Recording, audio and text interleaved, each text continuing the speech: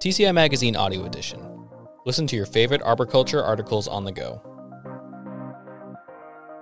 TCI Magazine Audio Edition. Listen to your favorite arboriculture articles on the go. PowerCorps Boston provides training in arboriculture and urban forestry, an article by David Rattigan. In what appears to be a perfect merger of needs, a program in Boston is training people in search of a vocation to work in an industry historically in need of people. PowerCorps Boston is currently in its second session of giving job seekers training in arboriculture and urban forestry. At our core, we're a workforce development program, says Program Director Joey Pellegrino, a certified arborist who works for the City of Boston. He says the goal is to get participants into the arboriculture community, but also into other green jobs, such as the horticulture team at Zoo New England, at the Franklin Park Zoo in Boston, or elsewhere.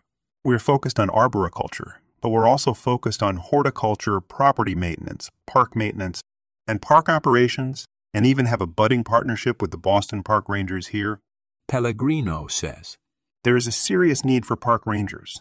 I'm an arborist, but my goal is to get them into this career because there are not a lot of students coming out of the tech programs or Stockbridge, School of Agriculture at UMass Amherst anymore. We're trying to fill that gap. PowerCorps Boston is a 6-month earn and learn green jobs training program that pays members to participate in hands-on training to prepare them for living wage careers. It provides adults with training, career, readiness support, and connections to employers in the green industry, while also teaching a variety of soft skills that translate to any career. The program stems from a pilot program originally developed as an AmeriCorps program in Philadelphia in 2013. The Boston version is a franchise, and a representative from the Philadelphia program serves as a consultant. Participants need to meet certain criteria. They must be 18 to 30 years old, be a resident of Boston, have a high school diploma or equivalent, such as a GED, be unemployed or underemployed and not in college or on a career track, have an interest in outdoor hands-on training. In addition, priority populations include returning citizens, court-involved residents, youth who have experienced homelessness or housing instability, young people who have been in foster care, and other marginalized communities. It's focused on the green industries, and with that we have different tracks we build out. Pellegrino says, right now, our main track we have is an urban forestry track, and that is a lot of natural resource management work combined with urban forestry work. What we're trying to develop is giving them the skills to get into a tree climber, trained position at a private company or municipality. The first arboriculture and urban forestry cohort was taught last fall at the UMass Mount Ida campus by Christina Bezenson. Bezenson is a wearer of many hats, including program coordinator for the 2-year associate degree program at the Stockbridge School of Agriculture at UMass Amherst. In that role, she coordinates the Stockbridge online certificate program in arboriculture and urban forestry. She also lectures in arboriculture and urban forestry in the Department of Environmental Conservation at UMass. That's how PowerCorps Boston contacted me, because they knew about our certificate program, says Bezenson, who taught her class face-to-face. The certificate program is fully online, and it's designed for career switchers, such as tree wardens who are trying to get CEUs or enhance their training. We designed the certificate to be a mini version of the associate's degree and had a whole bunch of stakeholders, arborists, government, agencies, people who hire Stockbridge graduates and sit on the committee to design the certificate. Pre-pandemic, there was a big demand from career switchers and other older students in Boston for education in arboriculture and urban forestry. When UMass Amherst bought the Mount Ida College campus, the hope was to bring on campus courses to that Boston-based location. That was when PowerCorps Boston contracted them to teach the 14-week Principles of Arboriculture course as part of the program, every Monday from 9 a.m. to 3 p.m. There were no similar classes in the region. In addition to the classroom work, there was other training related to job and career success, resume writing, public speaking, etc., and in the field, hands-on service projects. They worked at Franklin Park a lot. They worked for the Audubon Society. They did a lot of invasive species removal. They did a lot of tree planting projects, pruning. Bezin says. They did a lot of hands-on work.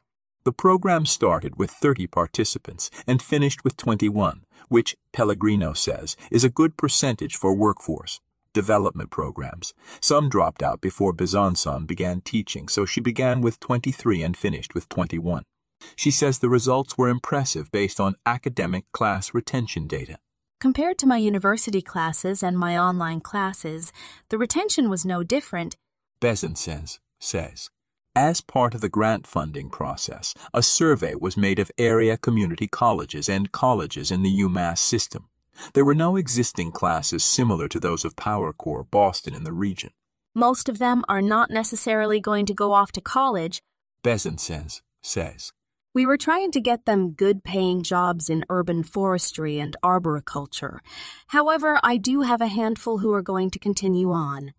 A handful of the students had college degrees, but they were underemployed or not satisfied with what they were doing, so there were some who were going to be applying to come to UMass or to other schools.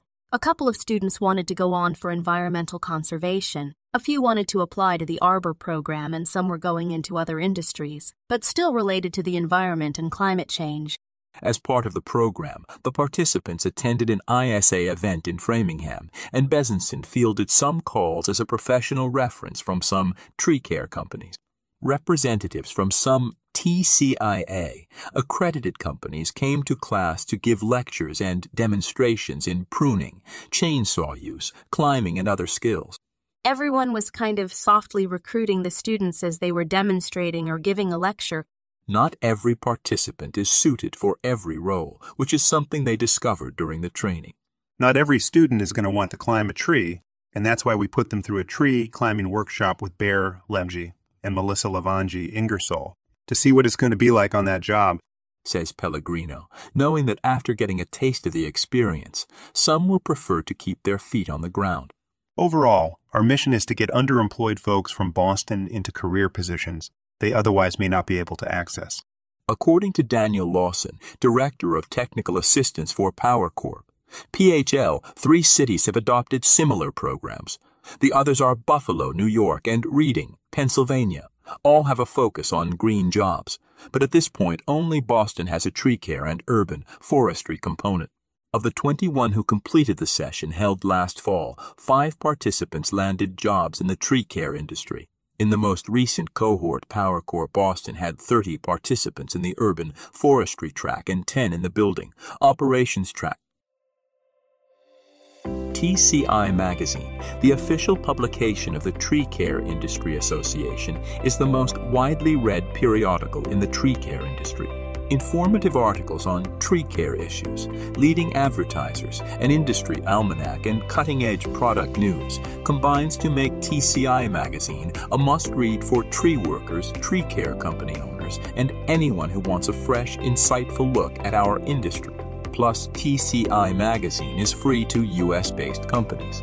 Check out our website and digital edition of TCI Magazine at tcimag.tcia.org.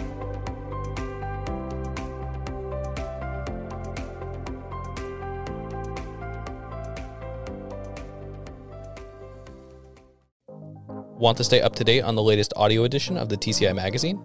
Subscribe to us on Apple Music, Google Play, Spotify, or wherever you listen to podcasts. To check out more of what TCI Magazine has to offer or to subscribe to the print magazine, visit tcimag.tcia.org.